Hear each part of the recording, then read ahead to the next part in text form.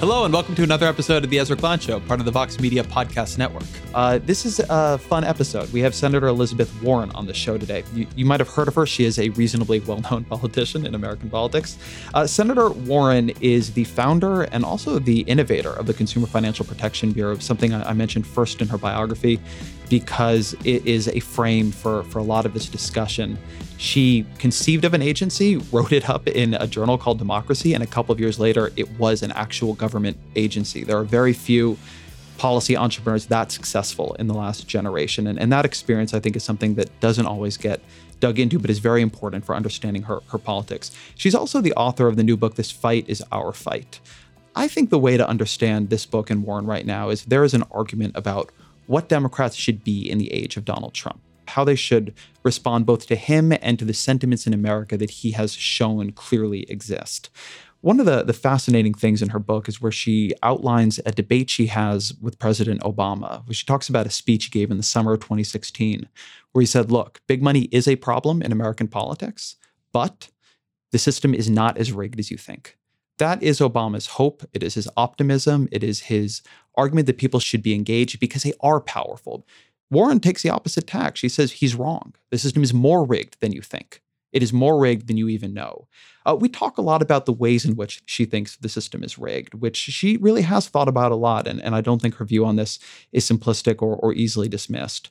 One of the things I think you'll hear in this discussion is Warren's view of where Democrats should be in this era is that they should look at what Trump has created as a faux populism and see it as a marker of the power of a real populism, that they should be in reality what Donald Trump only claims to be. This is a very powerful, and I think for many people, very appealing vision of how the Democrats should sound. It's not everybody's vision, obviously, but it goes deep, and I think she will be, along with maybe Bernie Sanders, the leading champion of it going forward. And that is going to be, I think, a very, very important fault line in American politics. We talk a lot about that, about the way she thinks about complexity in politics and policy design and regulatory process and in agency design, creating space for the powerful to take things over. We talk about how liberals need to rebuild trust in government and how that can actually work. This is, I think, a useful interview for thinking about where she is and how she thinks about her politics, where the Democrats are and are likely to go, and where our politics is going to go. All that said, here, without any further ado, is Senator Elizabeth Warren. Elizabeth Warren, thank you for being on the podcast. Thank you. So I read the book. The book Good. is great. It's a lot of fun to read. Good. We were talking before we started that you get fan mail for old case law textbooks. So it is nice to read one written this well. Let me ask you about something that comes sort of deep in the book that felt to me like a useful window into it. You talk about a speech President Obama gave in the summer of 2016, where he said the system isn't as rigged as you think. And you write that no, President Obama, the system is as rigged as we think. In fact, it's worse than most Americans realize. And somewhere else you say that the way it's rigged is not old school bribery with envelopes full of cash. It's a much smoother, slicker, and better dressed form of corruption. So I wanted to begin there. I think people do broadly believe the system is rigged, but I also think they think it's rigged in that blackmail, bribes, envelopes full of cash way. So talk to me about how it's rigged. What do people miss about the rigging? So you know, because you've read the book, that there's actually a whole chapter on how basically billionaires and CEOs of giant corporations decided that they would simply exercise more influence in Washington. And what is their principal tool? Money. So how did they do that? Well, the obvious ways that we know about, with campaign contributions and then hiring lobbyists. And I don't mean a handful of lobbyists. I mean armies and battalions and, huge numbers of lobbyists. But that it's so much more. It's bought and paid for experts who not only show up and testify before Congress, but who are there to be quoted in the press. And it's think tanks that are funded by shadowy money and always have a particular point of view that just seems to help the rich and the powerful get richer and more powerful.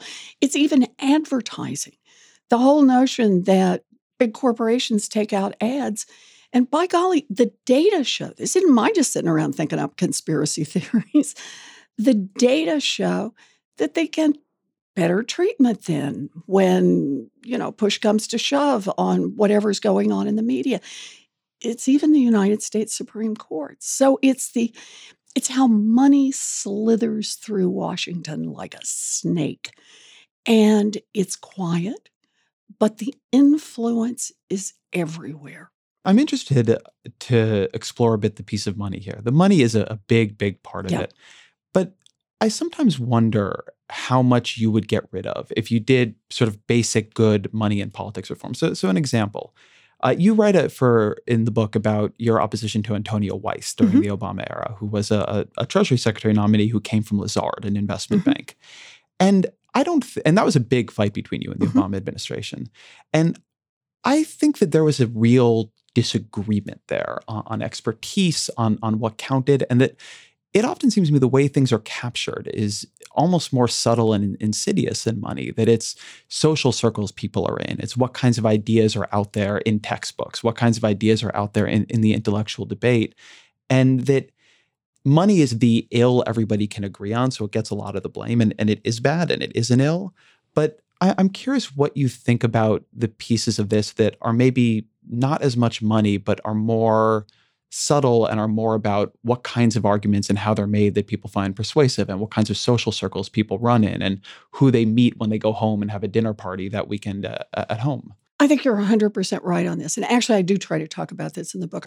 The way I kind of frame it is money and power. And I talk about the revolving door and how it is that people work on Wall Street for 20 years and then take a spin through the revolving door and work in the Treasury Department or work in some other department for a few years and then spin right back to Wall Street. And that the point there is not that some business handed them sacks of cash, although do remember, these giant payouts that they give to people to go work in government are just stunning. I mean, millions of dollars. These big corporations say, if you go teach, we got nothing for you. You know, if you want to go build houses for Habitat for Humanity, you know, we'll give you a firm handshake. But if you'll go work in government, we'll write you this giant check to go do that. What is that except by way of saying, remember us, because you're going to be the one driving the bus. And when you're driving the bus, keep in mind all the things we care about. And then it's the way it pervades. It's whose phone calls do you take? It's who you see in the evenings. It's who are your old friends.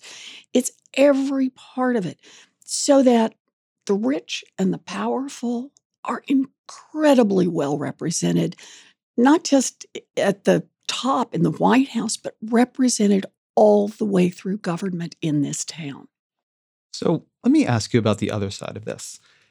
I think that one thing that can happen, particularly on the left, is that disagreement, real sort of opposition, can be dismissed as money, can be dismissed as a system being rigged. And I think sometimes about a quote Bernie Sanders had, where he said that only 10 to 15% of the population would be Republican, if not for big money, sort of obfuscating everything and changing people's minds. Do you think there's validity to that? Do you think that it can become an easy out, that liberals who want to see something get done, something that maybe is a very big change to society, it's easier to say that's not happening because the rich are stopping it, then that's not happening it because Republicans really disagree, or because the public doesn't trust the government to take on that kind of a role, or because people just fear change? I see a lot attributed to money in politics, some of which it seems to me is, but some of which it seems to me that's an enemy everybody can agree on, and it sort of lifts the work of having to persuade people who really disagree with you or don't trust you of your position. So look, I get the point. They're just things on which we disagree. I fundamentally get that. You notice Bernie's quote did not say nobody would be a Republican. Sure, of course not. He just says, look, a lot of the reason that Republicans are able to get out there and get votes is because the influence of money has changed the landscape, has tilted the playing field, has changed how people think about these issues and how people debate these issues. So I get your point. No one wants to short circuit the real debates. We need to have the real debates. We should have the real debates. But sometimes it feels really frustrating because you have them right now in Washington. When you try to have them, It's against an onslaught that is so profoundly funded by money. I mean, what did you think when you saw billionaires, we think, I mean, it's also shadowy on the money, jump in a little over a year ago when Justice Scalia died and President Obama comes up with like the all-American consensus candidate, Merrick Garland, someone who had won praise from not just the left, but the right, that Orrin Hatch had talked about what a great guy he was. And that was just the kind of Supreme Court nominee we needed. So here's President Obama picking a guy in the middle, a guy who had a long track record of being a really solid jurist. And the hammer drops. Bam. Mitch McConnell announces, we're not even going to meet with him. We're not going to have any hearings. And money starts rolling in. You know, if money hadn't rolled in to start running those ads against Merrick Garland, to threaten to run ads against Republicans who didn't fall into line, then my guess is a lot of folks across America, Democrats and Republicans, would have said, you know, he looks like a pretty good choice. He doesn't excite anybody on kind of either end of the spectrum. Sort of guy who ought to be able to get 60 votes. Let's give him a hearing. Let's see what he's like. And if that follows through, he would be sitting on the United States Supreme Court. But instead, money made itself felt in that process.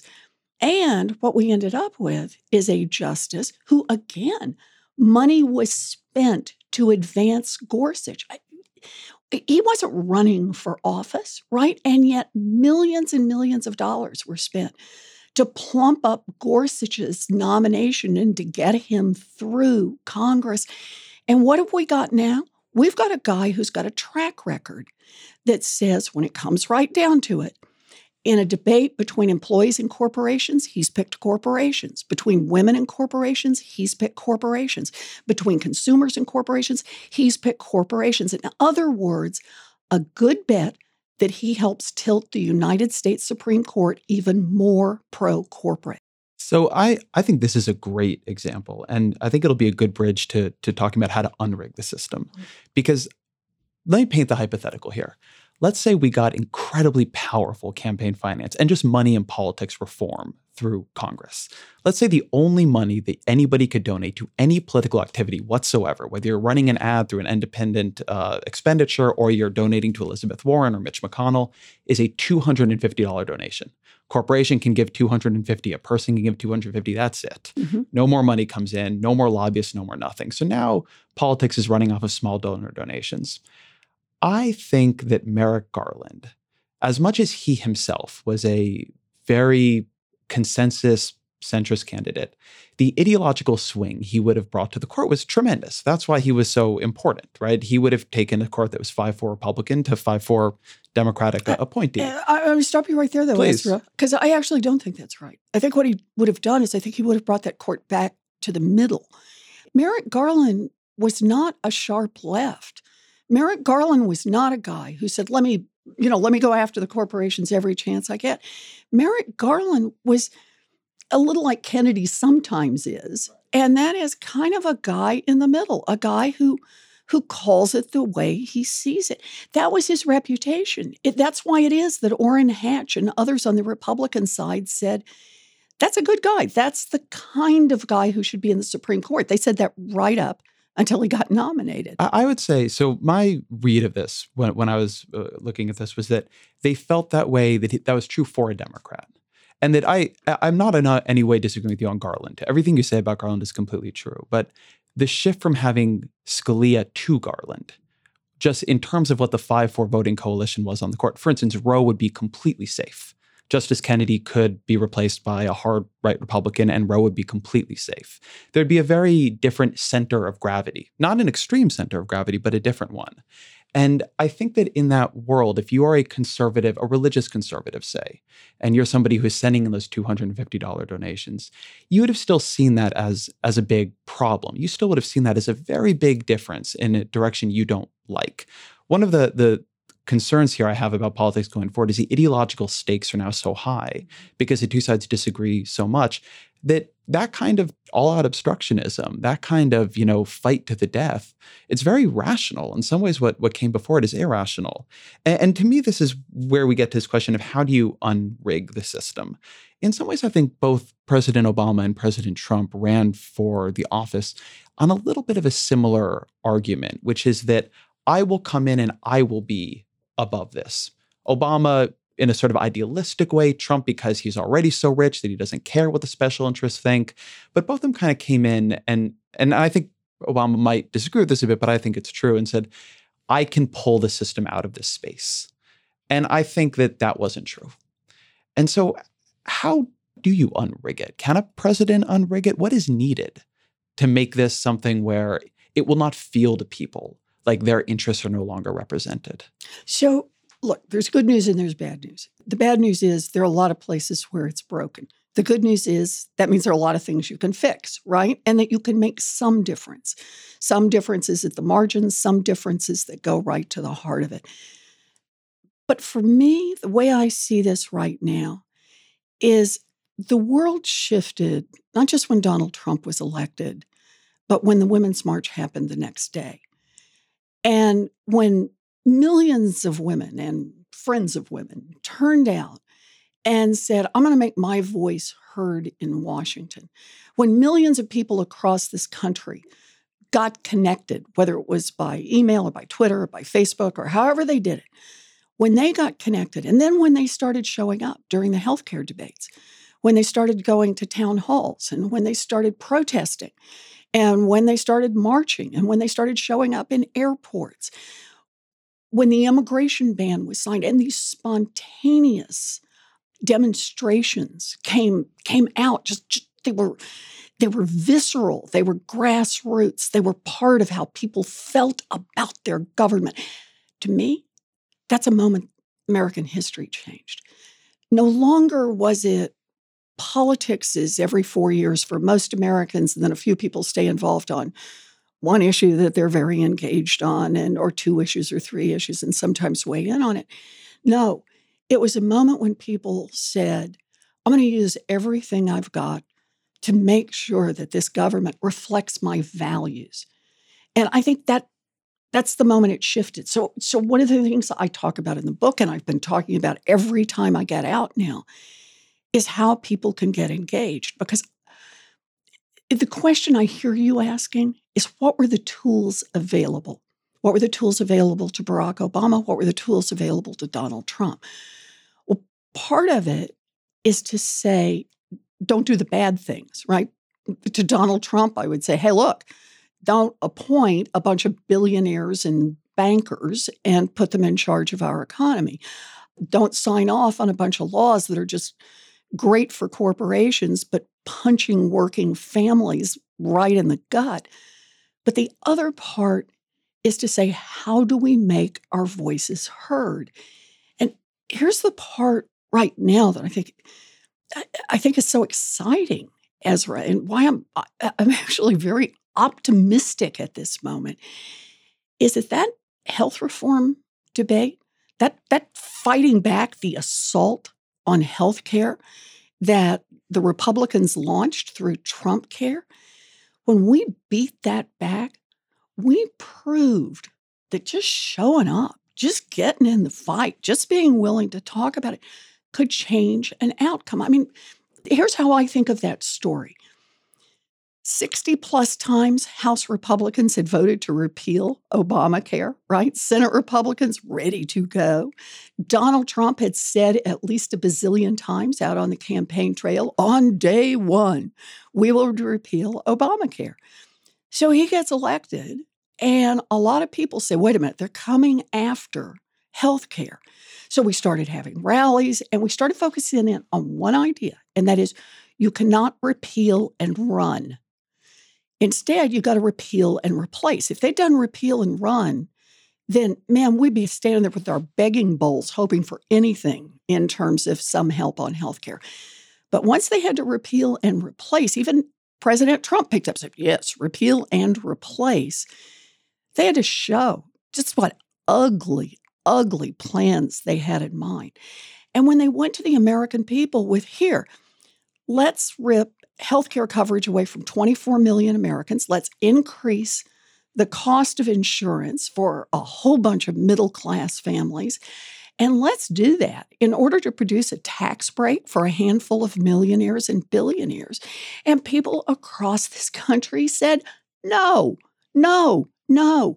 And here's the deal. I get it, that the reason officially that the bill didn't go through was because for a handful of Republicans, it was not brutal enough. It hadn't hurt people enough or produced a big enough tax cut. But here's what's interesting.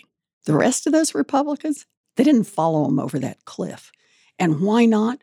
Because of all the people who had shown up, who had made phone calls, who had sent emails, who had done Facebook posts. That's democracy. So let me push you on this a bit, because I think this is one of the great questions of politics. This feels to me very much like the Obama argument. Obama had created this campaign in 2008 that was unprecedented in its mobilization and its activation. And people can argue about how he organized that afterwards. But something they found and they felt was that risk aversion, loss aversion, which you saw at the end of Bush, right? Liberals were exhausted, infuriated. They needed something different after George W. Bush, and they were willing to fight for that. Well, that was not as true for conservatives. The negative seems to me, to be more powerful in turning people out than the positive. Obamacare is such a good example because when it was passing and then after it passed, it powered the Tea Party movement.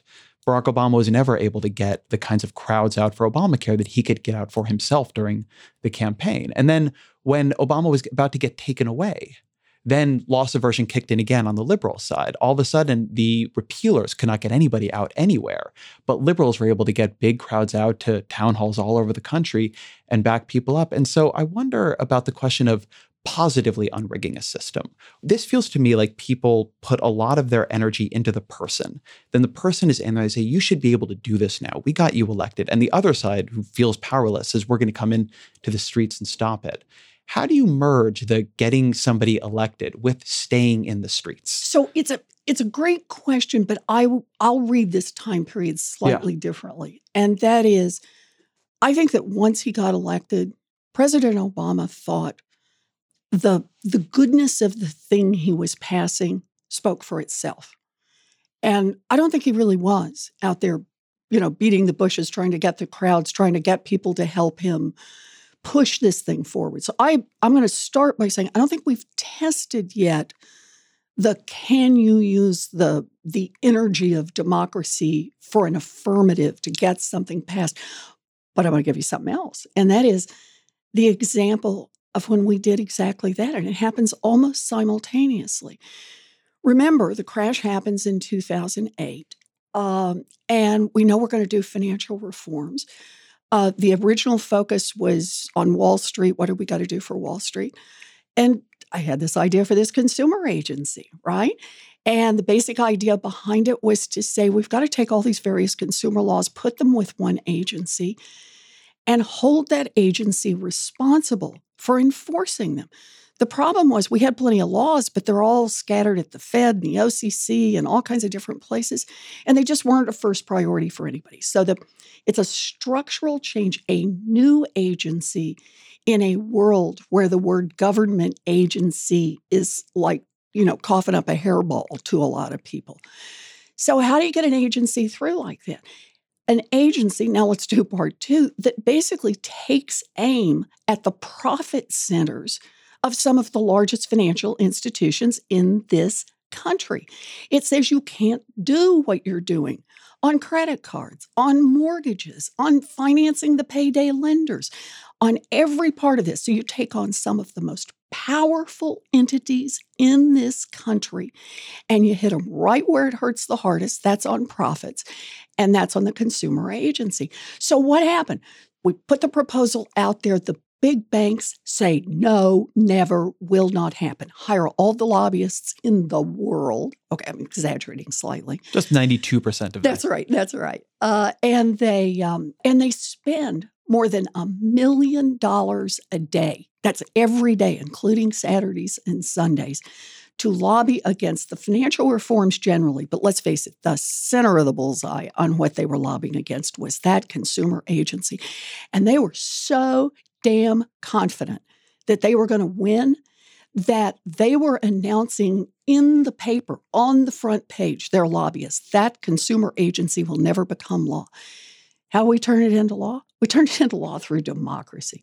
We got enough people around this country engaged, writing letters, making phone calls, doing Facebook posts, that when Congress was thinking about the Senate going forward with a reform bill that did not have the consumer agency in it, there was enough pushback that they didn't do that. They included the consumer agency, and we got a good, strong agency passed into law. And here's the best part. It's the good, strong agency. It's been out there, about 5 years now? It has already forced the biggest financial institutions in this country to return more than $12 billion directly to people they cheated. It has already handled more than 1 million complaints for people. I'll say to everybody on the podcast, go to cfpb.gov if you've been cheated out of $15 or $15,000. They may be able to help you on this. It's the people's agency. It works. And banks have been after it and after it and after it. But by golly, it's got enough widespread support, Democratic support, that so far at least, they haven't been able to take the legs out from underneath it. You have a very interesting couple of chapters in the book. I like hearing that. I know, right? About the stance you took in opposition to Trump and the way you approached it. And it was fascinating to me because you talk about the tweets you sent and the way you attacked him. And you sort of say, look, I had to go hard against Trump and I didn't like it. And I know it makes people uncomfortable, but it's how you get people to pay attention. And it speaks to something I've been struggling with a lot, which is the only way to fight the angry form of faux populism Trump represents with an also angry form of populism? Does it have to be, the book is structured around the metaphor of a fight. And is Trump, will he drag the system down into that kind of war? Should it be? Is that just the natural form of politics? Or are there other meters within it? How does everything not become Trumpified in the age of Trump? How is there space for a politics that is not the one he has set up? So I think that's a really terrific question. Thank you. I thought of it myself. That's great. I'm so glad. Let me tell you how I think about it right now. I think the most important thing we can do is be in the fight. I actually do think the fight metaphor is right, that this is how democracy works now, and that everything we hold dear is truly under assault. So being in the fight is critically important. Whether you're fighting well, whether you're fighting mediocre, or whatever it is, I start with the importance of getting in the fight and being committed to the fight. But the second part, we can't shoot at everything that moves. And what I hear your question to be is, so how do you think about the effective ways to fight back? And now we're in a different place. Trump is about to end his first 100 days. And we're in this place of saying, name calling is not what this is going to be about. That's happened. Either it worked or it didn't work. People have been persuaded or they haven't been persuaded. What matters is we got to be focused on what Donald Trump does, what he's actually doing. One of the things when I'm out and around talking to folks, I talk about the fact that in this short period of time, he's already signed off on laws that would permit federal contractors just to make it easier to cheat their workers out of their wages, make it easier for companies that kill or maim their employees to hide that, make it easier for investment advisors to cheat retirees. Ultimately, Donald Trump will be held accountable for what he does. Can I ask you something on that? I was thinking about this. You do a great job in the book of talking about the ways in which Donald Trump's populism has proven a con. This guy runs for office, says he's going to take back the government from Goldman Sachs, cleans out Goldman Sachs to staff his government. He runs for office saying he's going to raise taxes on the rich, give everybody health care, does, at least proposes in every single case the opposite. And yet there was a Washington Post poll this weekend that showed, while people are not happy with Donald Trump, nobody who voted for him, or basically nobody who voted for him, regrets that vote.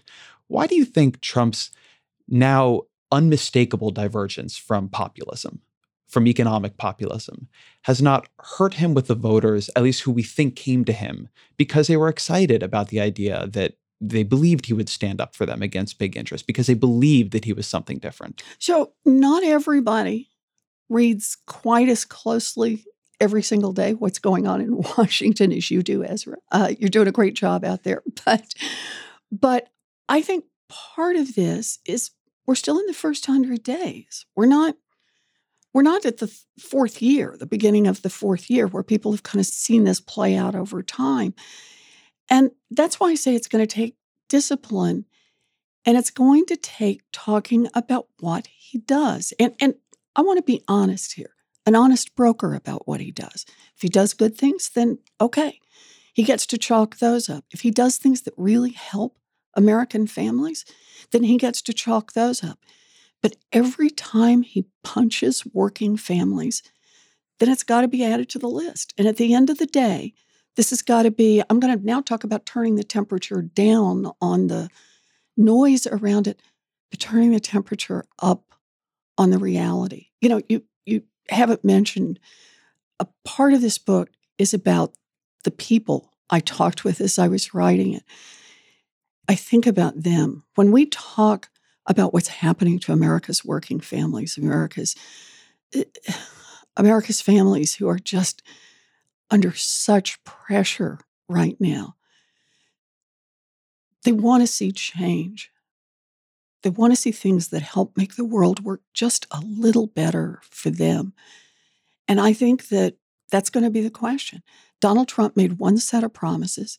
In the first 100 days, he's clearly gone in the opposite direction. Let's see what he does in the next 100 days. And the other half of that, let's offer some alternatives about what we would do on the other side. Let's talk about our affirmative vision. Something I've always been interested in your vision, and it's part of what I think is a fascinating piece of the unrigging the system, is you've always been focused, I think, somewhat uniquely among politicians, and the way complexity creates space for power to overtake things. We've been talking about a lot of headline issues, a big healthcare bill, a big financial regulation bill. But you've, I think, been very unusual in trying to draw attention to something happening in the regulatory process here, or deep inside a trade bill there. And I'm curious about how you think of that on a systemic level.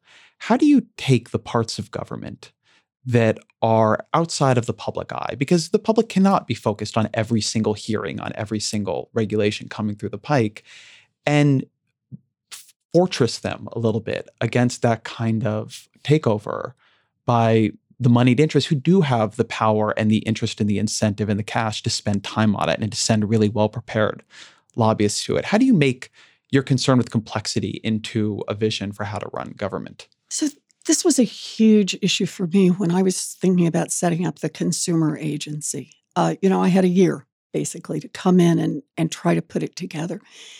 And what I kept thinking about is how the more complex our rules are, the more opportunities there will be for, over time, different actors, the most powerful actors, the biggest banks, the biggest debt collectors, to come in and get just a little shading for them, just a tiny little opening here, just a little more negotiation for the part that helps them. And over time, I'm actually going to lay these in because I think they match, how an agency will hear only from them. They will hear only from the rich. They will hear only from the giant corporations whose ox is being gored here. They won't hear from the people that every single day are ultimately affected by the decisions they make. So you are right when you say the problem is not bad faith of regulators. It's the structural problem that complexity requires real resources to navigate. And that's why it is that it favors the richest and most powerful. For me, what that meant, for example, over at the consumer agency was two parts that I can tell you about right from the beginning. One was how to get the consumer's voice back into the process, not just once, not just, you came to it as a regulator with a good heart because you'd worked somewhere else where you'd had a chance to see it. It was how you got it in every day. And that's where I think that the complaint line is actually one of the most amazing things about the consumer agency. So I will say it's the most amazing. I know people who worked on that line, not at the top, but at the bottom. And one thing that's fascinating me is the culture there took that line so seriously. Yes. That's what doesn't happen in other agencies. That's right. In fact, you can have a complaint line. It only matters if people care. In fact, that was the thing. When I was setting up the complaint line, I looked around at the other agencies because, in fact, there are a bunch of complaint lines of some form or another where you can send complaints into the federal government. And I was just appalled. I mean, they were just thrown into cardboard boxes. They were just put away. They were given to the employee who does the least and, is in the furthest corner in the dingiest office, which is kind of a signal in itself. I did everything I could when I was setting up that agency to make that complaint hotline where they were going to bring in the information from on the ground, from real people, to have good space, to have really smart, terrific people running it, and then to integrate it through the agency. So they started making heat maps out of it. So you can actually run the data and say, wow, we're starting to get a lot of complaints on student loans. Wait, now let's analyze that again. They're all coming about one particular lender. And you tell the enforcement division about this. You tell the outreach division. How about telling the student loan division about what's happening here? So people are integrated and want this information throughout the agency, and it keeps the focus on the people the agency is supposed to serve. That's the key. I'll also say on the other part, because it's a huge issue, what kind of rules do you write? Do you write rules that go on forever and ever and ever and ever and ever? Or do you try to write rules that, they don't cover every contingency, but they're fairly clear, they're fairly bright line. Most ordinary English speakers could read them and understand them. And then, the details will have to be worked out over time. Sometimes the details will be litigated in court. But you start with a set of basic principles. I confess here, with a background in contract law and in teaching the Uniform Commercial Code. Now, don't go to sleep on me here. But I like talking about contract law. Good. But part of this is you look at things like Article 2 of the Uniform Commercial Code or Article 9 of the Uniform Commercial Code. They lay it out in pretty clear terms. Here are the expectations on the buyer. Here are the expectations for the seller. Here are the expectations for the lender. Here are the expectations for the borrower. And those are the basic principles. And there's some litigation around it, but that's the basic deal. And anybody, not somebody who has to hire a team of lawyers, anybody could read that and say, okay, I kind of get what's going on here. And I get what it is where the line is and how far I can walk over here before I'm doing something that's no longer going to be supported by the law. For liberal populists who want this kind of action to go forward, who care about things like Medicare for all, that suite of policies, what is the program for raising the public's trust in government? Because it does seem to me that the precondition for much of this is for people to see the government as possibly on their side. And what Trump, I think, understood is that the public sees both corporations and the government as on the other side, in some ways in the same ways, and in some ways merged, right? It's a class of the powerful that is not cut. How do you begin to break that down? How do you unwind that? Well, the first part is you actually got to get out there and fight on the people's side. I mean, this is not a world where you just get to say, hey, we love you. We're here from the government. You actually got to deliver.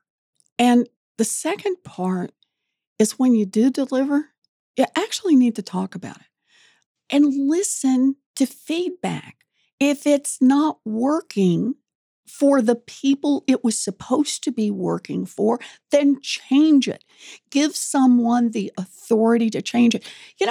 I have 3 brothers who are veterans, all 3 of them. And my brothers have given me an earful about the Veterans Administration. I know the scandal's the big part and so on. But the way I look at this is the guy at the top, I have no doubt, really wants to try to deliver for veterans.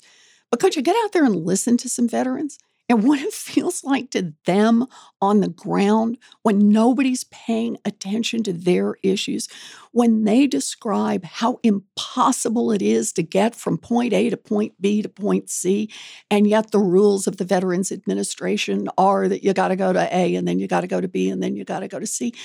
So for me, I think a big part of this is we got to engage people more with their government. We got to be willing to listen, and we've got to be willing to make change. And you know what that means? You've also got to be willing to take some chances, to try some things that haven't been tried before, to goose it around and to try to move it and to try to make it work better. Look, healthcare, let's face it, the government is now in the middle of making sure that more and more Americans get healthcare coverage. The problem is cost is just flying out of control, and that's not working for middle-class families. So what we got to do is we got to be willing to get out there and try not one way, not just 3 ways, but 10 different ways to drive down those costs. Some of it will be about going after the drug companies and where they're spending money, but some will be about going after how we do billing practices with hospitals, but always, always, always with a goal in mind, and that is drive down costs for consumers. Better care, higher costs. So I know you've got to get to your next appointment. So here's a question we use to end the podcast. What are 3 books you've read that you care about, that have influenced you, that you'd recommend to the audience? Oh, wow. I always am terrible at these because you know what's going to happen. I'm going to leave here and I'm going to say, dang, I should have told him X, right? You can always email me more. Okay, good. Evicted.